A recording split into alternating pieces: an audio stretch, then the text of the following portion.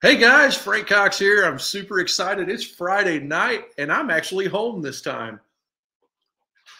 Anyway, happy hour is beginning in the Midwest anyway. Right now, it's 5 o'clock, and I'm super excited for tonight's show. A good friend of mine, Roy Elkins, is going to join us today.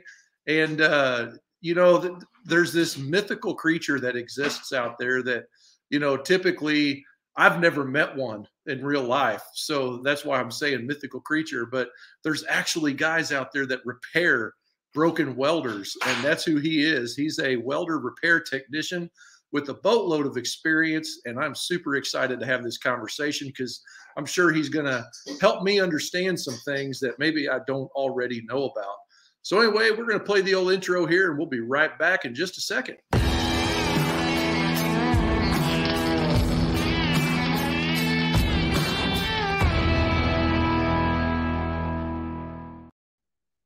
Roy, I am so glad that you was able to join us tonight. I don't know if you heard my intro there, but I called you a mythical creature. I've been called a lot of things, Frank. What's that? I've been called a lot of things. There you go. Yeah, so we always have trouble with our machines, and we of course blame the manufacturer and all of this kind of stuff. And I bet typically it has nothing to do with the manufacturer. There's probably a lot more to do with us, and I'm excited to hear what your input on some of that is. But real quick, I'm going to introduce you to the folks. This fella right here is Roy Elkins, and he is with Baker's Gas. And true story, he's a drum cooker guy, and that's how I know him. And he's got some other cooking utensils around. And one day I was having some trouble with one of my machines, and he jumped in the old chat there and got a hold of me in my DMs and said, "Hey, by the way, just so you know, I'm a welder repair technician." And then I was just like blown away that they exist. So anyway, tell us a little bit about yourself there, Roy, and kind of your story about how you got into all of this. Basically, I'm just a welder repair tech. I used to work on cars for a living way back in the day, and started working on welders about 30 years ago. Worked on gas drives, diesels, and propane-driven machines for 10 years of my first in my career, and then moved on to the electric machines. So I've moved up from there. So been repairing welders for about 30 years now. That's awesome. What I do for a living, I repair broken stuff. I can repair pretty much anything, but they pay me to repair welders. Yeah, that's cool, man. So what made you make the switch from auto body car related stuff to this? Well, to tell you the truth, I had a friend that worked at a welding repair shop, and he would come home and he would ask me questions about engines he couldn't get running or stuff like that. So I would help him out with that stuff. And he goes, "Man, you need to come up here and get a job." I'm like, "Nah, I'm good where I'm at, So time went on, and finally I did. I went up there and got a job, and pretty much that's how I got into the welding industry, just from my knowledge of working on engines, and it just went from there. Gotcha. So tell me a little bit about Baker's Gas. I mean, you search something on the internet for welding, and Baker's Gas comes up pretty darn high in the list. Tell me about them. Baker's Gas is a unique company. We're a small, big company. We have 10 locations. We're located in Southeast Michigan, Northern Ohio. We have a total of 10 stores. All repairs come to my location. I do all repairs for all 10 stores. Wow.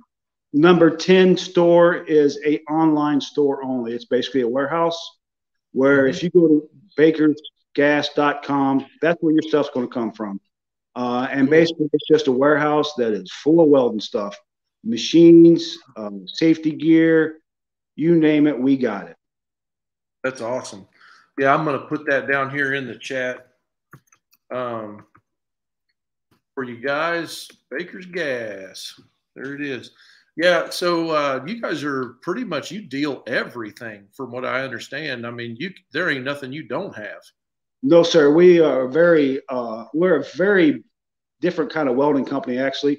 Welding supplies is a big one, but we're also a gas supplier. So we have transports, and we deliver oxygen, nitrogen. We deliver argon. We deliver, CO2. So we do that. We also are Baker's Propane. We have a Oh, large cool. propane company that we ship a lot of propane to people's houses. We also do commercial propane.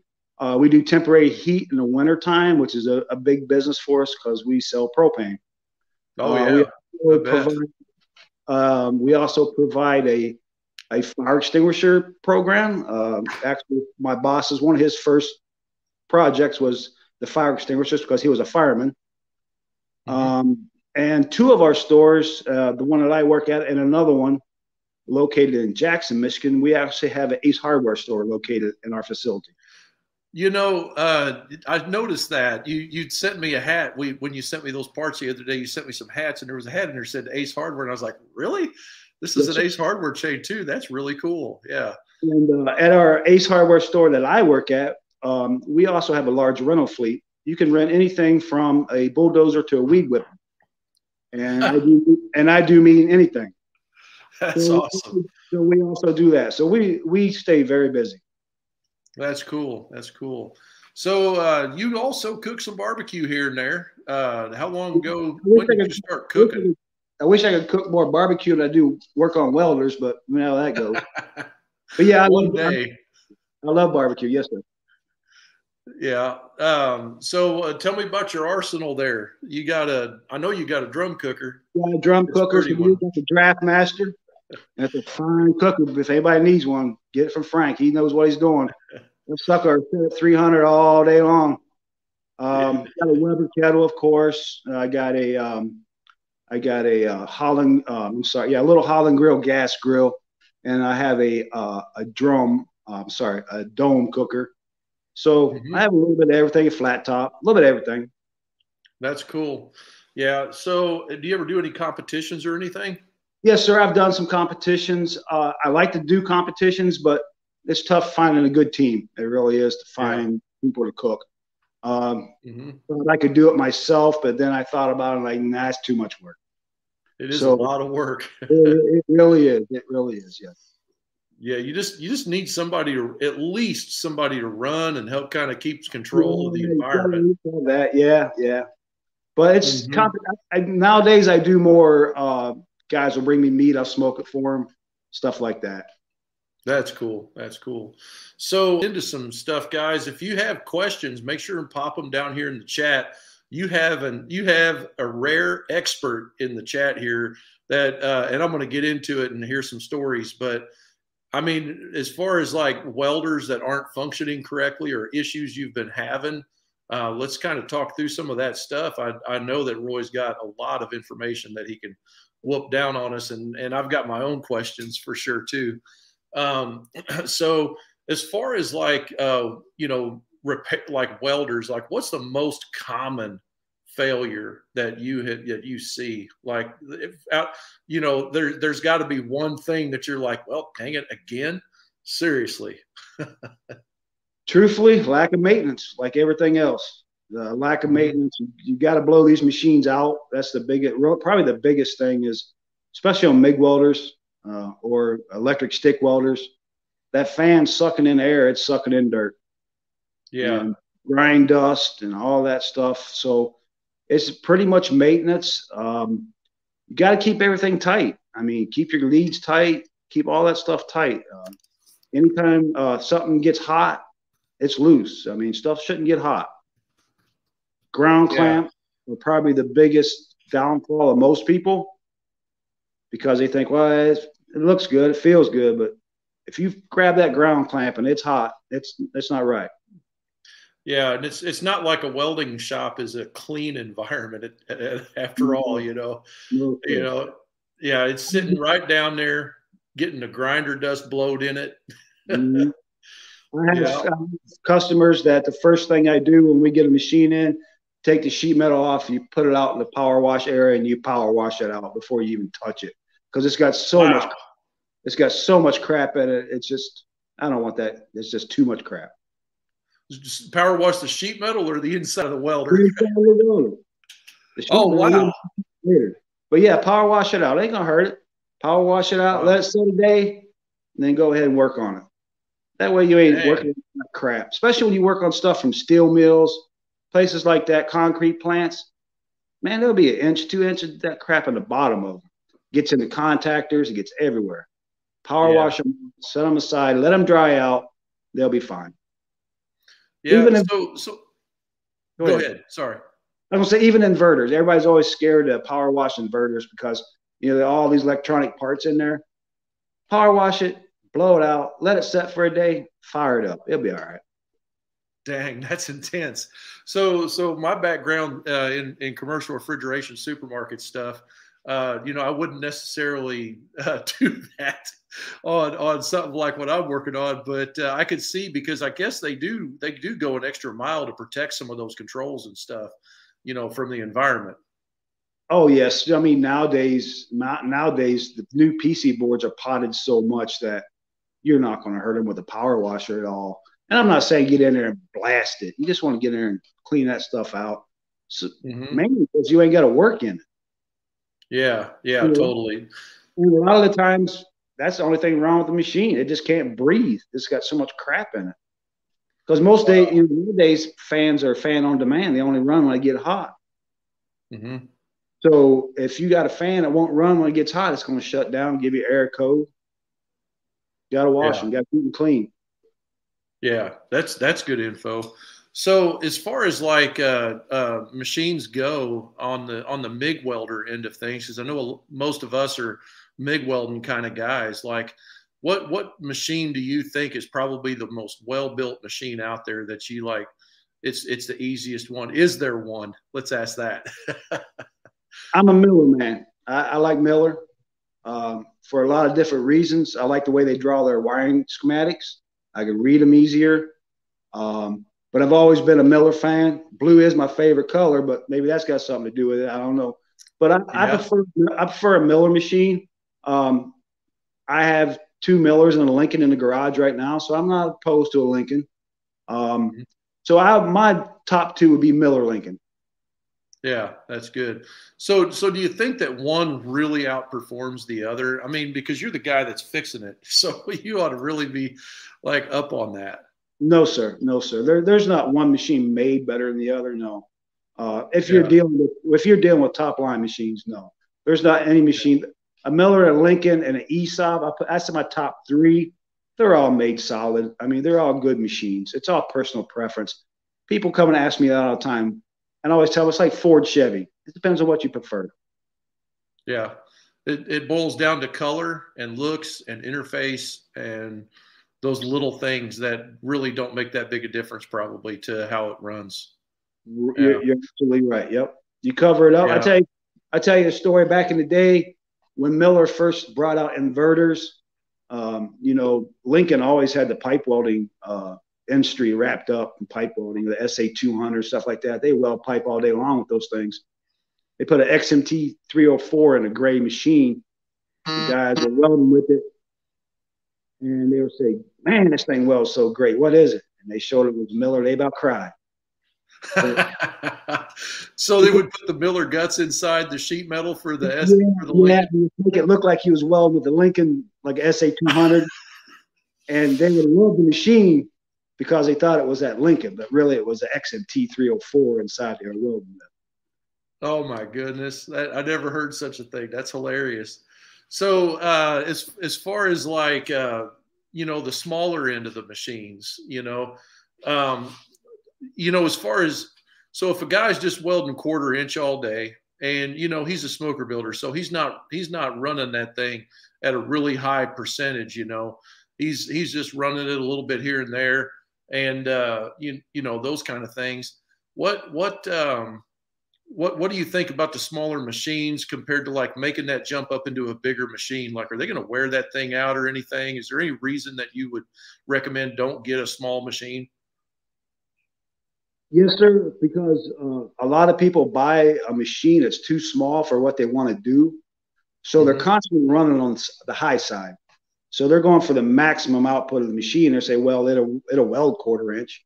So, but they got it Hmm. all turned all the way up, and they're just running the piss out of it all day long.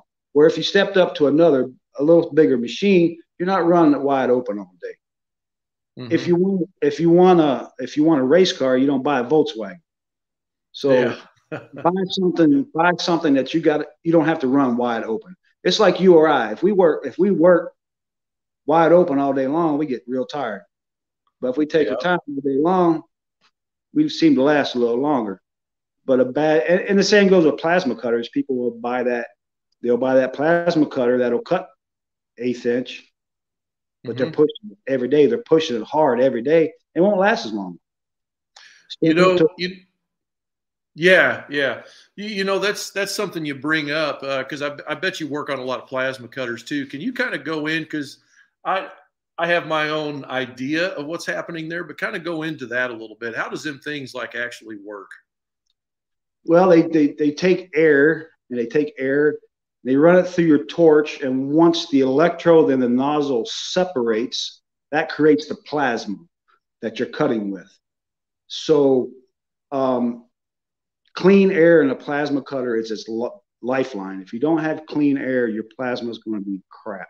You're going to go through a lot of consumables. Consumables in a plasma cutter are not cheap, and you got to keep the air clean. And again, it goes back to grounds. It's like everything goes back to grounds, really. It really does. Yeah. But a plasma, there's a lot of different plasmas out there. My personal opinion, Hypertherm wrote the book on plasma cutters.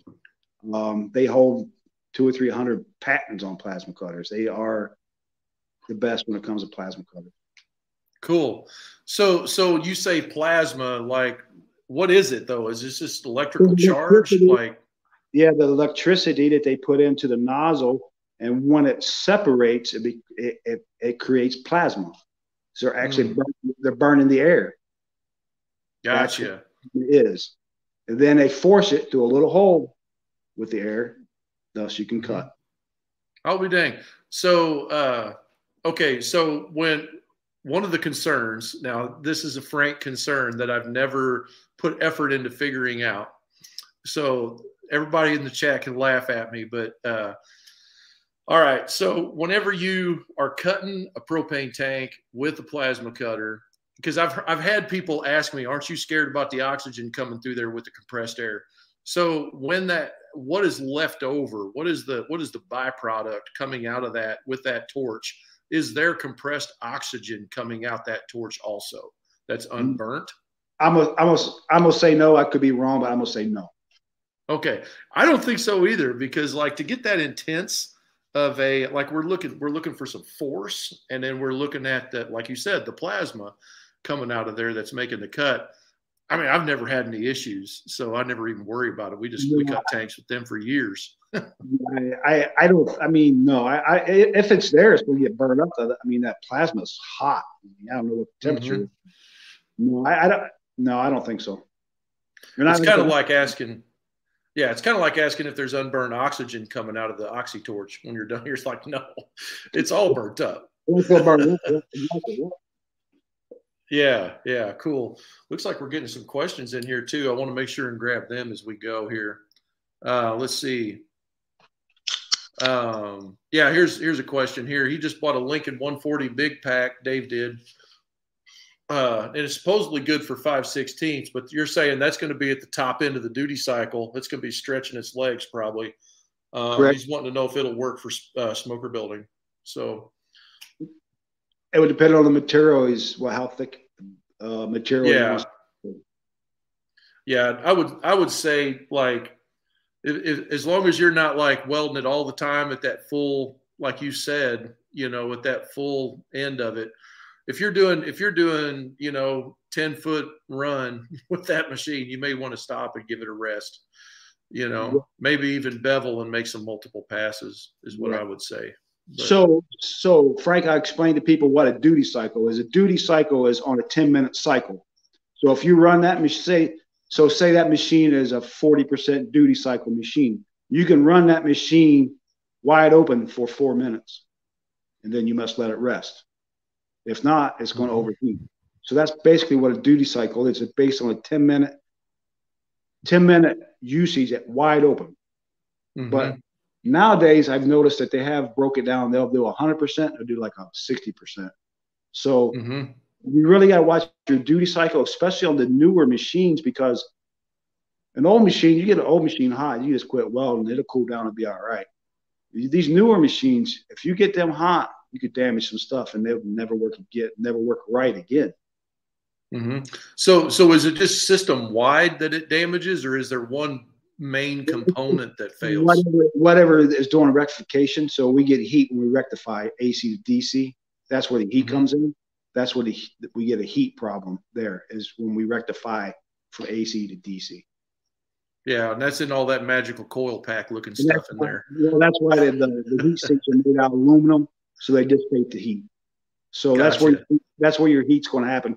All your thermostats are either going to be inside your transformer or they're going to be on the rectifier plate itself, because that's what's going to get hot when you're rectifying AC to DC. Gotcha. That's great. Here's another question real quick here. Richard, I have a titanium unlimited 200. Can you recommend a better and longer gun that will fit? Do you know that's I don't know. I think that's the Harbor Freight one. I'm not really too familiar with the mechanicals. I would have to know what ends on the gun. If I seen a picture of what end was on the gun, there's only, I don't know, 4 or 5 different ends out there. Typically, those machines, they either use like the old Tweco style or like the old Hobart style before Miller bought them out, which was a thin power pin. But I'd have to see the end of the gun to tell you that. But I'm sure there is a longer gun. Usually guns on these smaller machines are anywhere from 10 to 12 foot. Excuse me. You can get up to a 25 foot for some machines. Wow, that's cool. Yeah, so there's a couple of companies I think that make the aftermarket ones. What is it, like Profax, and what's the other one? Yeah, it's depending on the power pin, though. That's what we really got to look at is the power pin and how the trigger connection hooks up. That's 2 things. That's only 2 things we got to worry about: the power pin and how the trigger wire hooks up. And you can always cut and splice a trigger wire if you had to. I was just about to ask that. Yeah, you're just making a contact or closure. It doesn't matter. Yeah, that's cool. Yeah, I don't know much about those Vulcan machines. Have you ever worked on any of those? I can't say I've ever seen one. No, sir. Yeah, they're kind of well, I don't want to say a throwaway machine, but it is a Harbor Freight machine. And I've never run one, but Bob has a couple down there that somebody dropped off one time or another, and he's run them through the races. And he says for somebody that just has a garage welder, that they do okay, if you're not using it every day and stuff. Sure. Yeah, I would think that'd be fine for everyday repairs around the house. Yes. Yeah. So a little bit about CO2 here. My brother Aaron, he wants to know if he can run CO2 when he's mobile. And I don't know what, Aaron, if you could develop that question just a little bit to let me know what process you're doing. Bob says, give me your recipe. We'll let him pop back in. Let me know what you're doing. So CO2 runs hotter than 7525. A lot of people like to run CO2 because it's cheaper, but you will penetrate deeper in the weld with CO2. If you run CO2 hard, it will freeze up. So they actually make heaters that go on your regulator to keep that from happening. They plug it into 115 and they heat that CO2 up a little bit. The advantage of CO2 is really just cost of shielding gas. Yeah. Well, and I think it's liquid in the bottle too, isn't it? And so you get a lot more out of it. That's freezing up because it's changing state, I think, in the regulator. You ran out of vapor. At least that's what's that? You pull vapor off the head of the tank, yes. So if once you get past that vapor, you're gonna start pulling gas. You are correct. Yeah.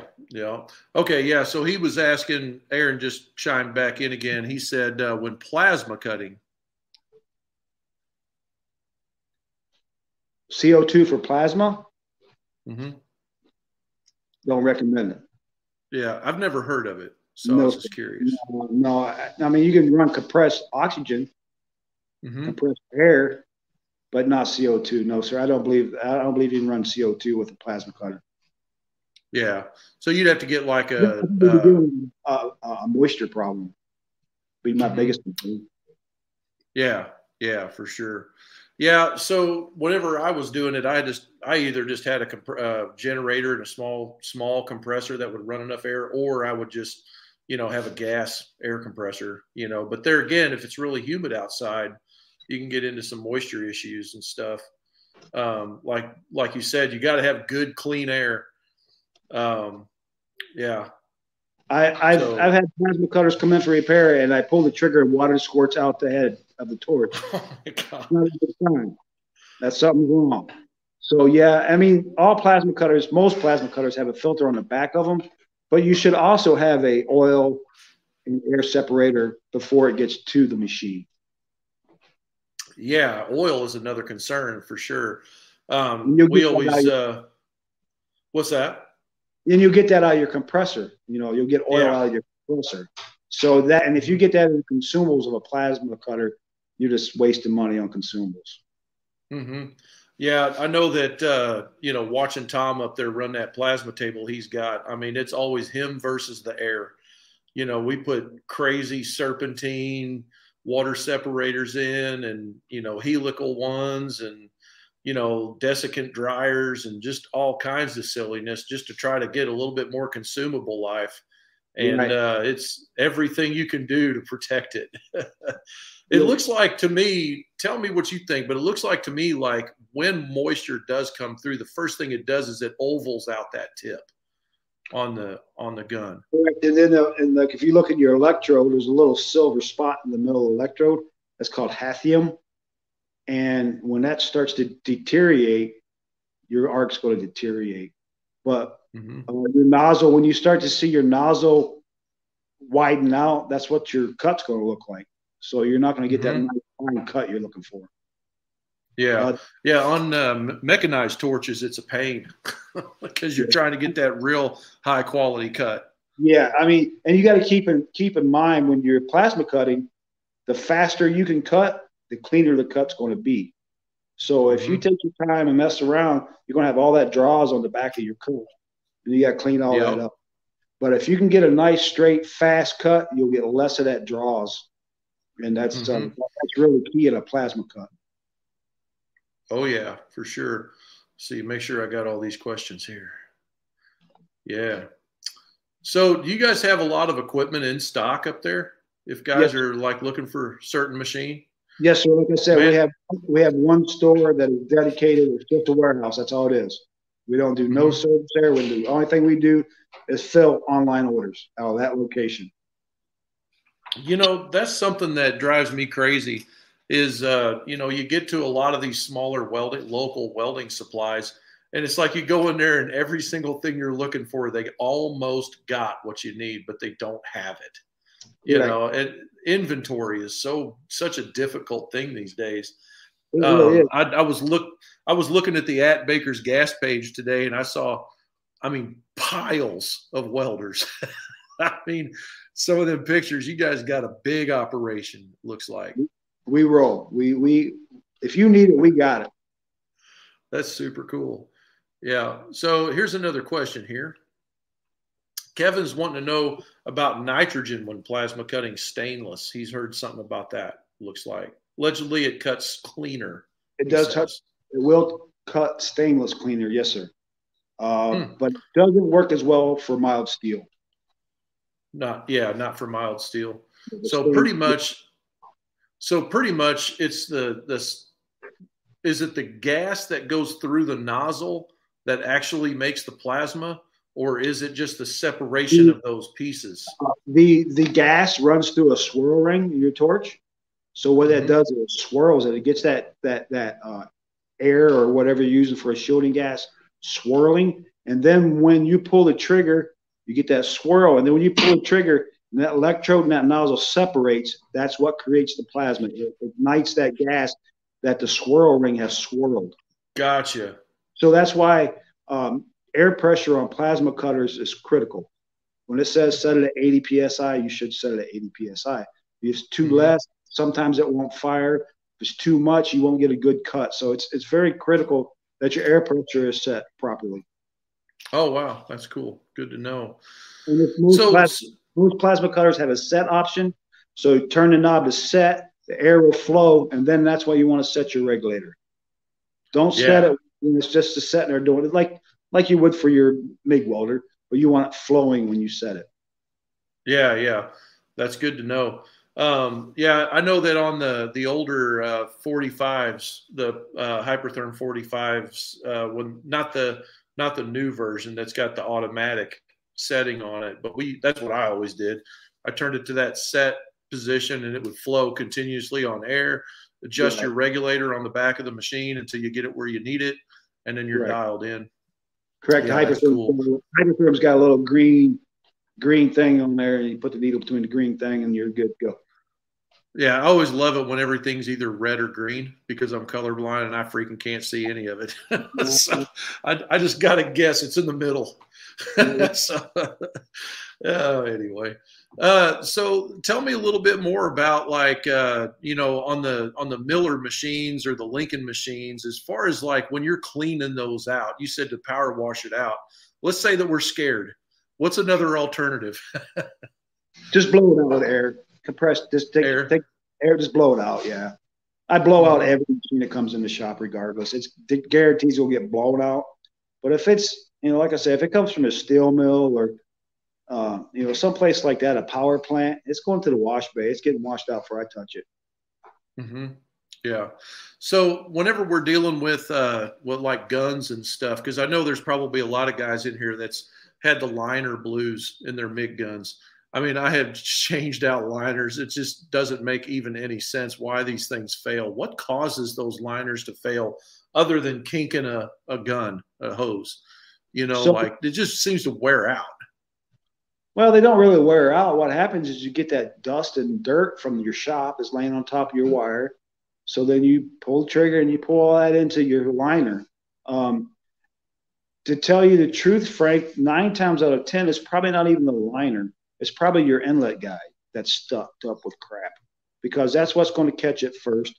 A lot of guys run the little felt pads on there and they put some cleaner on it. But truthfully, it's usually not the liner. It's usually the inlet guide. I get machines in for repair, and the inlet guide is just jam-packed with crap, and you can't feed wire through that. So 9 times out of 10, it's really in your inlet guide that pulls to the liner. Unless that liner gets kinked somehow, it's really hard to really plug that liner up, because, most of us that run 035 wire, we run an 035 45 liner. I mean, it's not going to get jammed up with stuff. It's the inlet guide that gets jammed up the most. So, and that inlet guide is whenever you flip up the wheel or whatever's on there, that's that brass cone looking fitting that's right there that the wire goes in.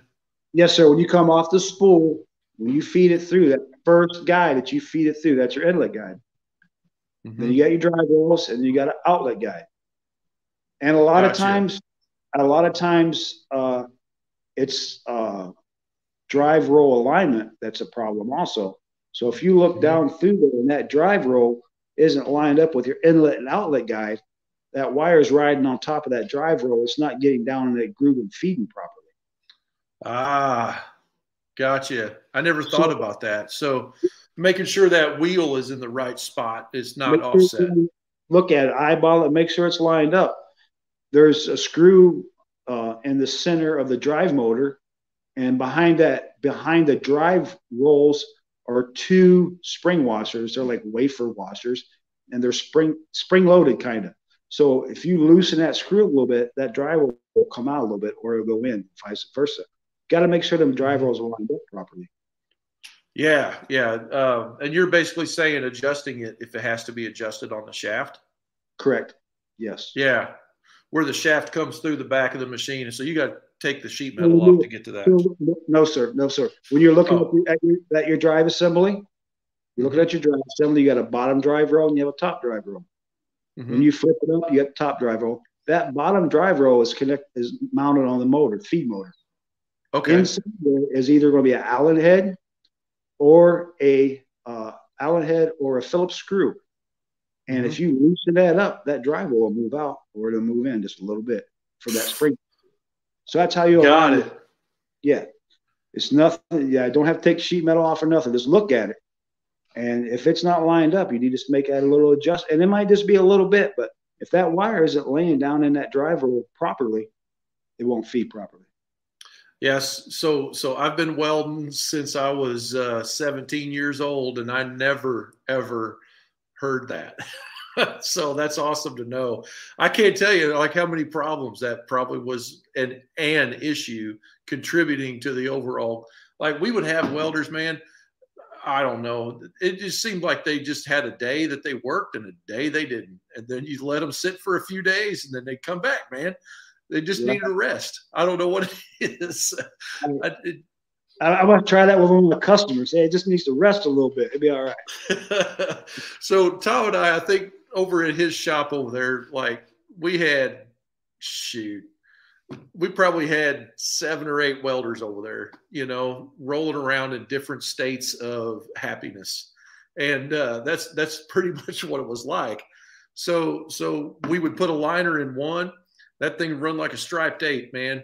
I mean, for a little bit, or you know, we changed the wire in another one, and it was just like, you know, Bob always talks about the guy that makes scratch marks on the machine where the knob needs to be, but then you didn't take into account the humidity and the outdoor temperature and the indoor temperature and the bubble point, the dew point. You didn't take all this into consideration. What the voltage was that day, you know. Yeah. So how much of an impact, while we're talking about that, how much of an impact does incoming voltage have to do? Like if we're on, like in my building, it's 208 high leg, so it's 3-phase. So we've got 240 or 230, you know, at the machine. Well, we choose 230 on that one, but then let's say we move it next door to another building that's got a Y and it's 208. So or 212. How big of an impact does that voltage difference make on incoming voltage for a machine? Standards 10%, give or take, is what industry standards is. I don't feel it's a real big issue. As long as you're within that 10%, you'll be fine. Cool. So whatever the machine calls for, if we're on the lower end of the machine and it's set at 208 incoming power, you know, 10% of that would be good. Yes, plus or minus. Yeah. And then likewise, if you got 240 coming in and but the machine's got a tap for 230, you know, you're probably all right. Yeah. All right. Yeah, run it. Because especially in bigger cities, I used to work in Detroit back in the day. And some days I couldn't even test machines because the power was so bad. Because you get all the people in Detroit, you know, fire their air conditioners up for the hot summer weather, and my input power would be below 200. So I can't even fire a machine up. So, and if you get if you live in an area where you have a lot of factories around that are really sucking up a lot of power, you could see problems. Yeah, yeah, I would imagine so. Because they're sucking it all up.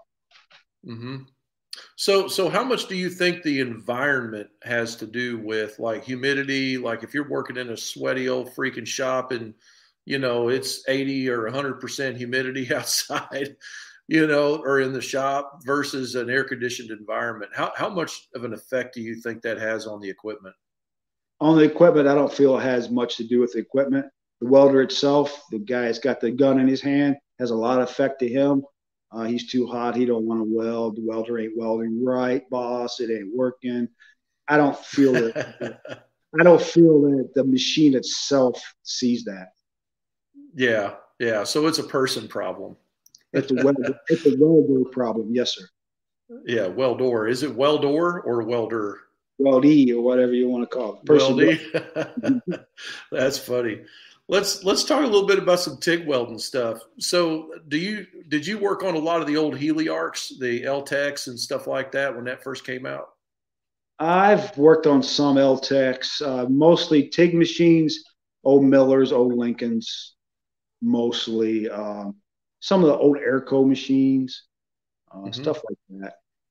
Yeah. L-Tec, I haven't really seen a lot of L-Tec machines. I mean, I've seen a few through the years, but not a whole lot.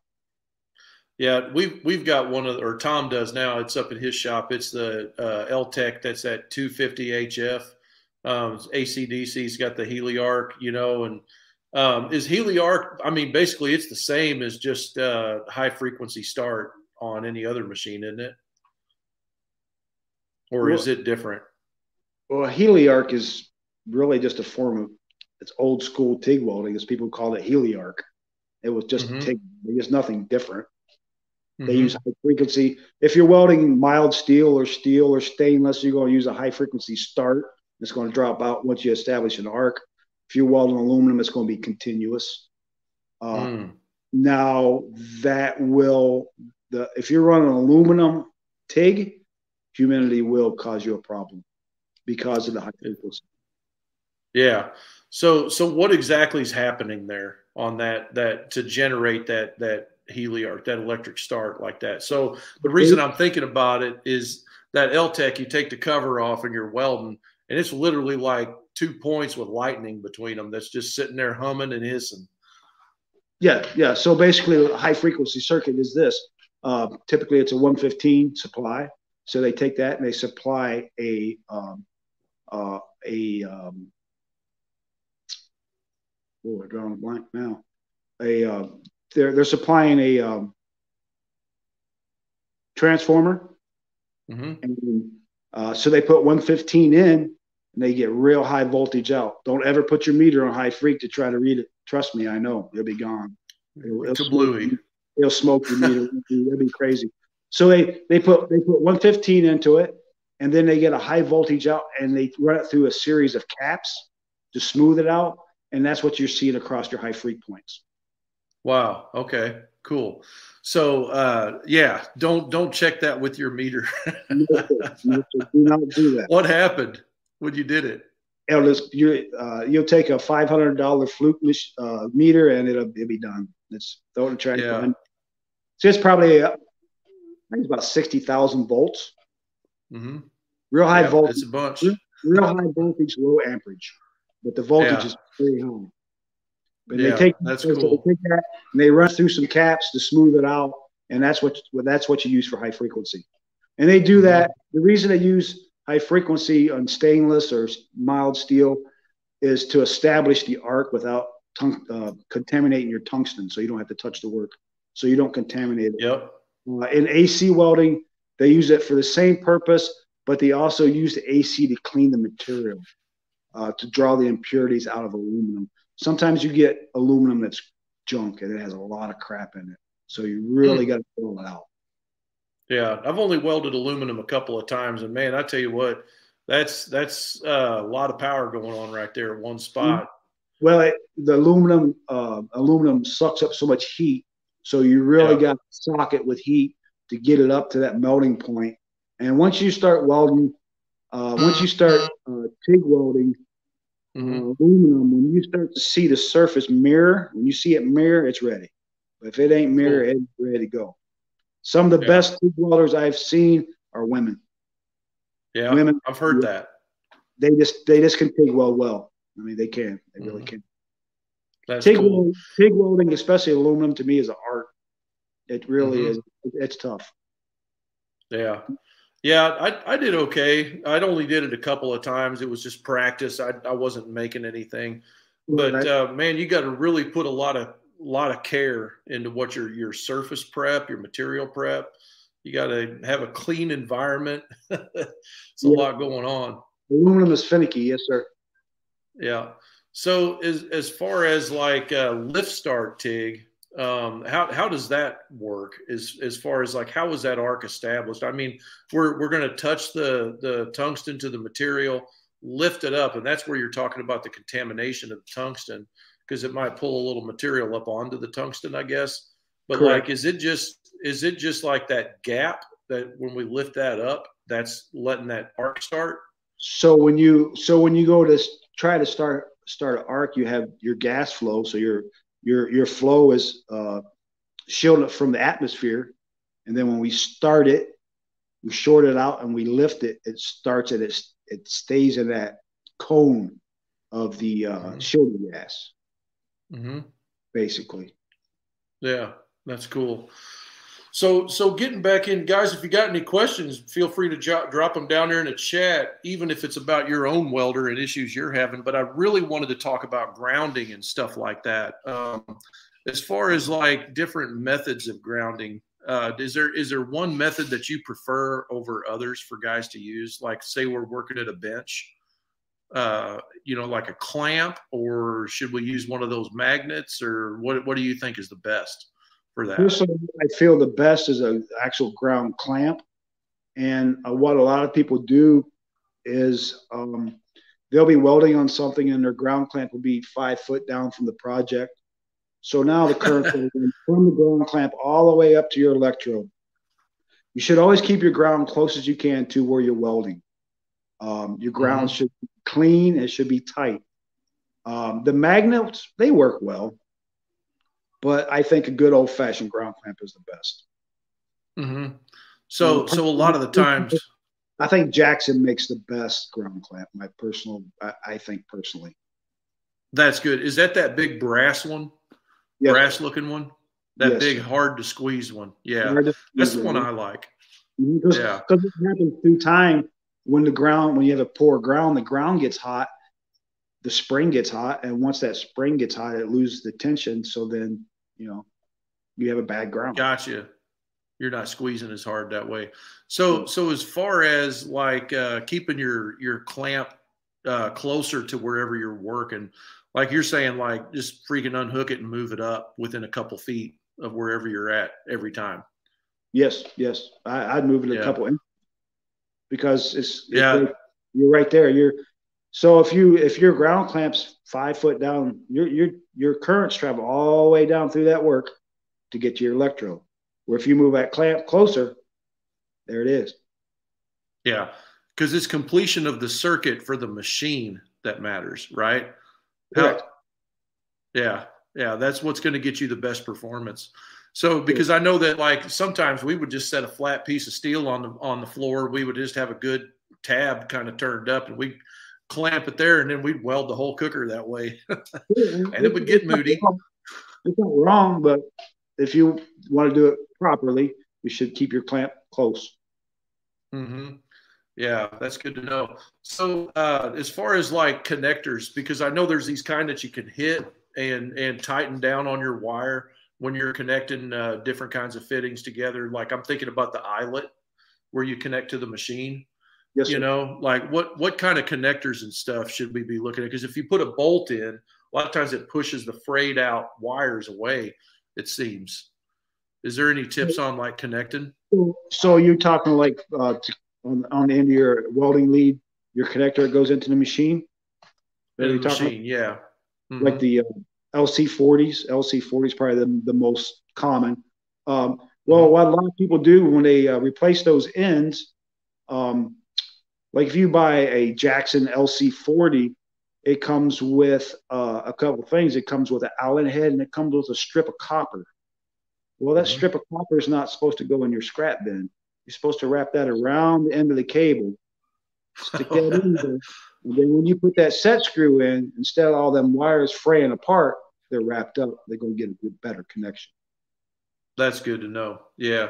I know that those twisty ones, the ones that you like put in the machine and twist, I had a couple of those that the tab wore down, and I had to replace those. And there was one that I got a hold of. I don't remember where I got it, if it was, but anyway, it's a mechanical fitting that like tightens down over you shove the wire in there, and then there's like a collet almost that tightens down around the wire.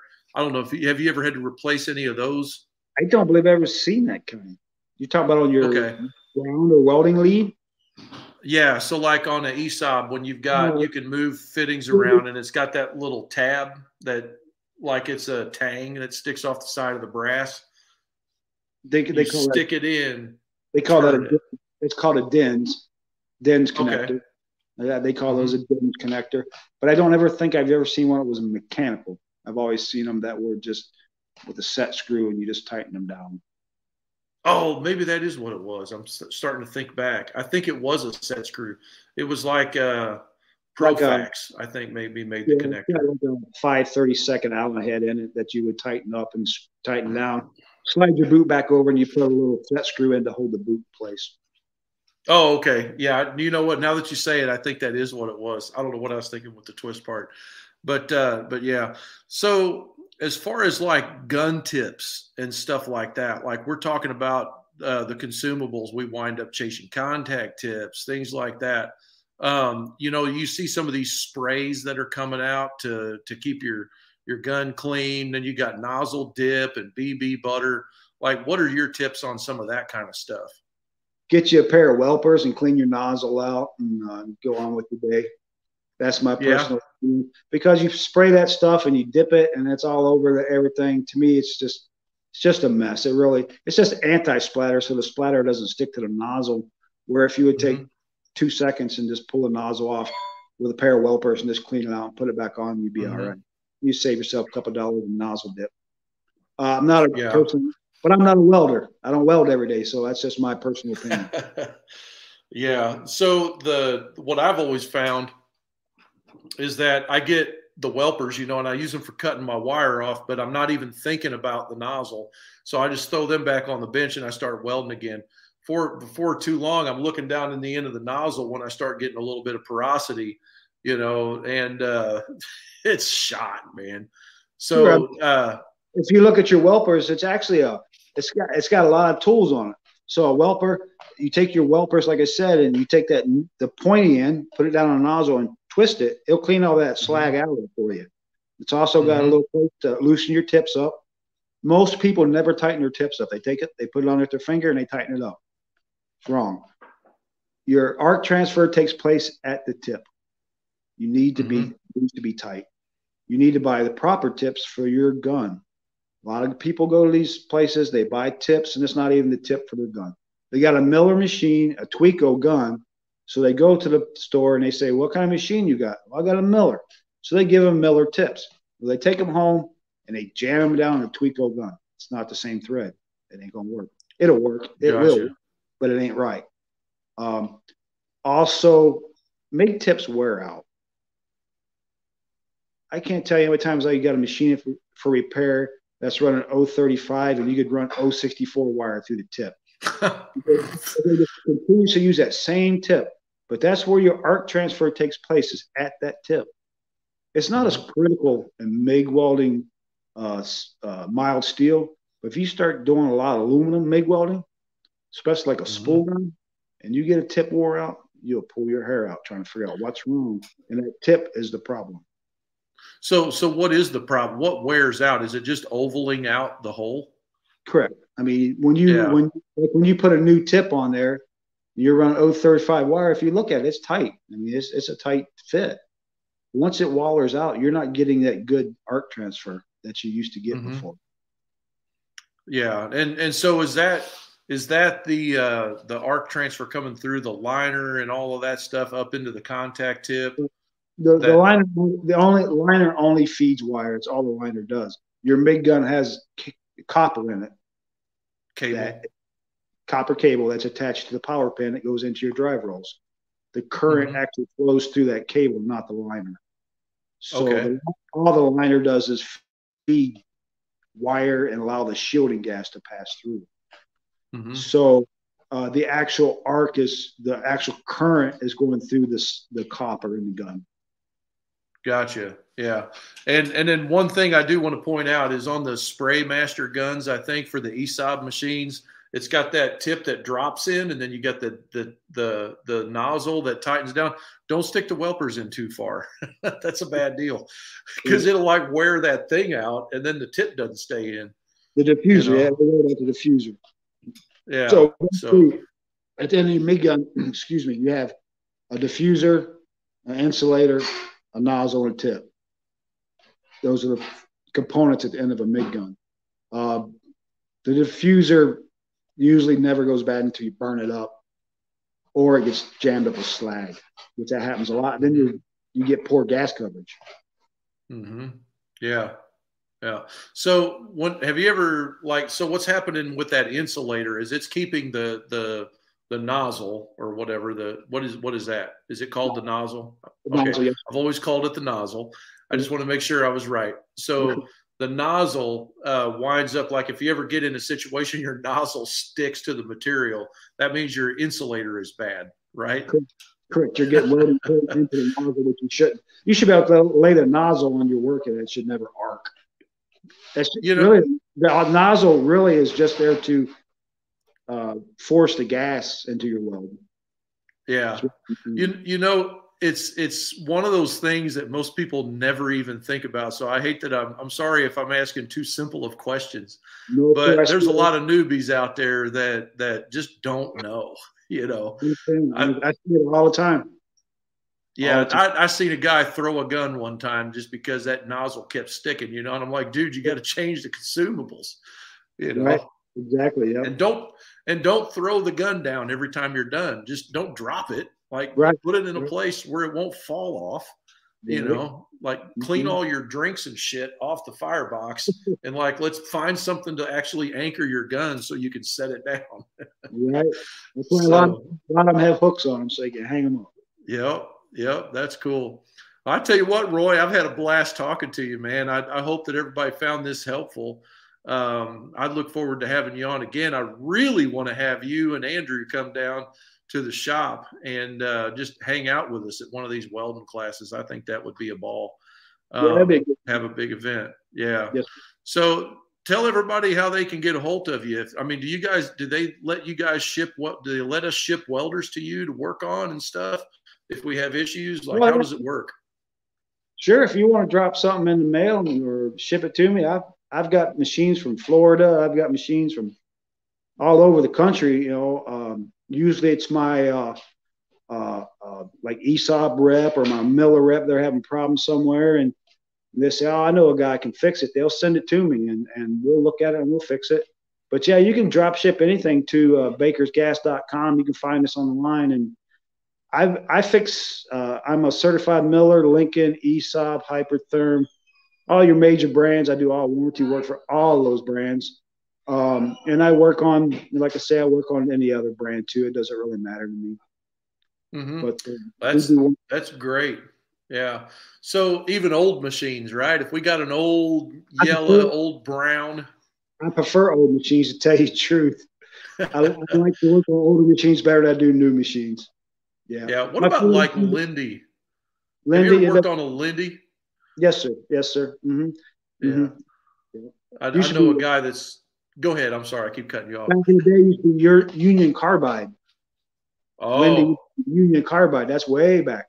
But yeah, there used to be a green and yellow machine. Mm-hmm. But yeah, I think I've worked on machines from the 50s. Yeah. That's cool. Yeah. So, but I prefer the machines, like the old SA200s were always fun to work on. I've done some work on like stud welders, like 2,000 amp stud welders that have like a big GMC diesel in them. I've worked on pretty much everything out there one time or another. That's cool. That's cool. Well, right on, brother. I super appreciate you being on tonight on such short notice. I know I just hollered at you last night. I've been traveling a lot for the barbecue stuff. But anyway, guys, if you need anything at all, check out bakersgas.com. They're a big old outfit, and they got a Roy. And that's important. So anyway, appreciate you, brother. Guys, till next time, keep your smoke thin blue, and we'll see you next Friday night. Take care. Have a great one. Bye. Yeah.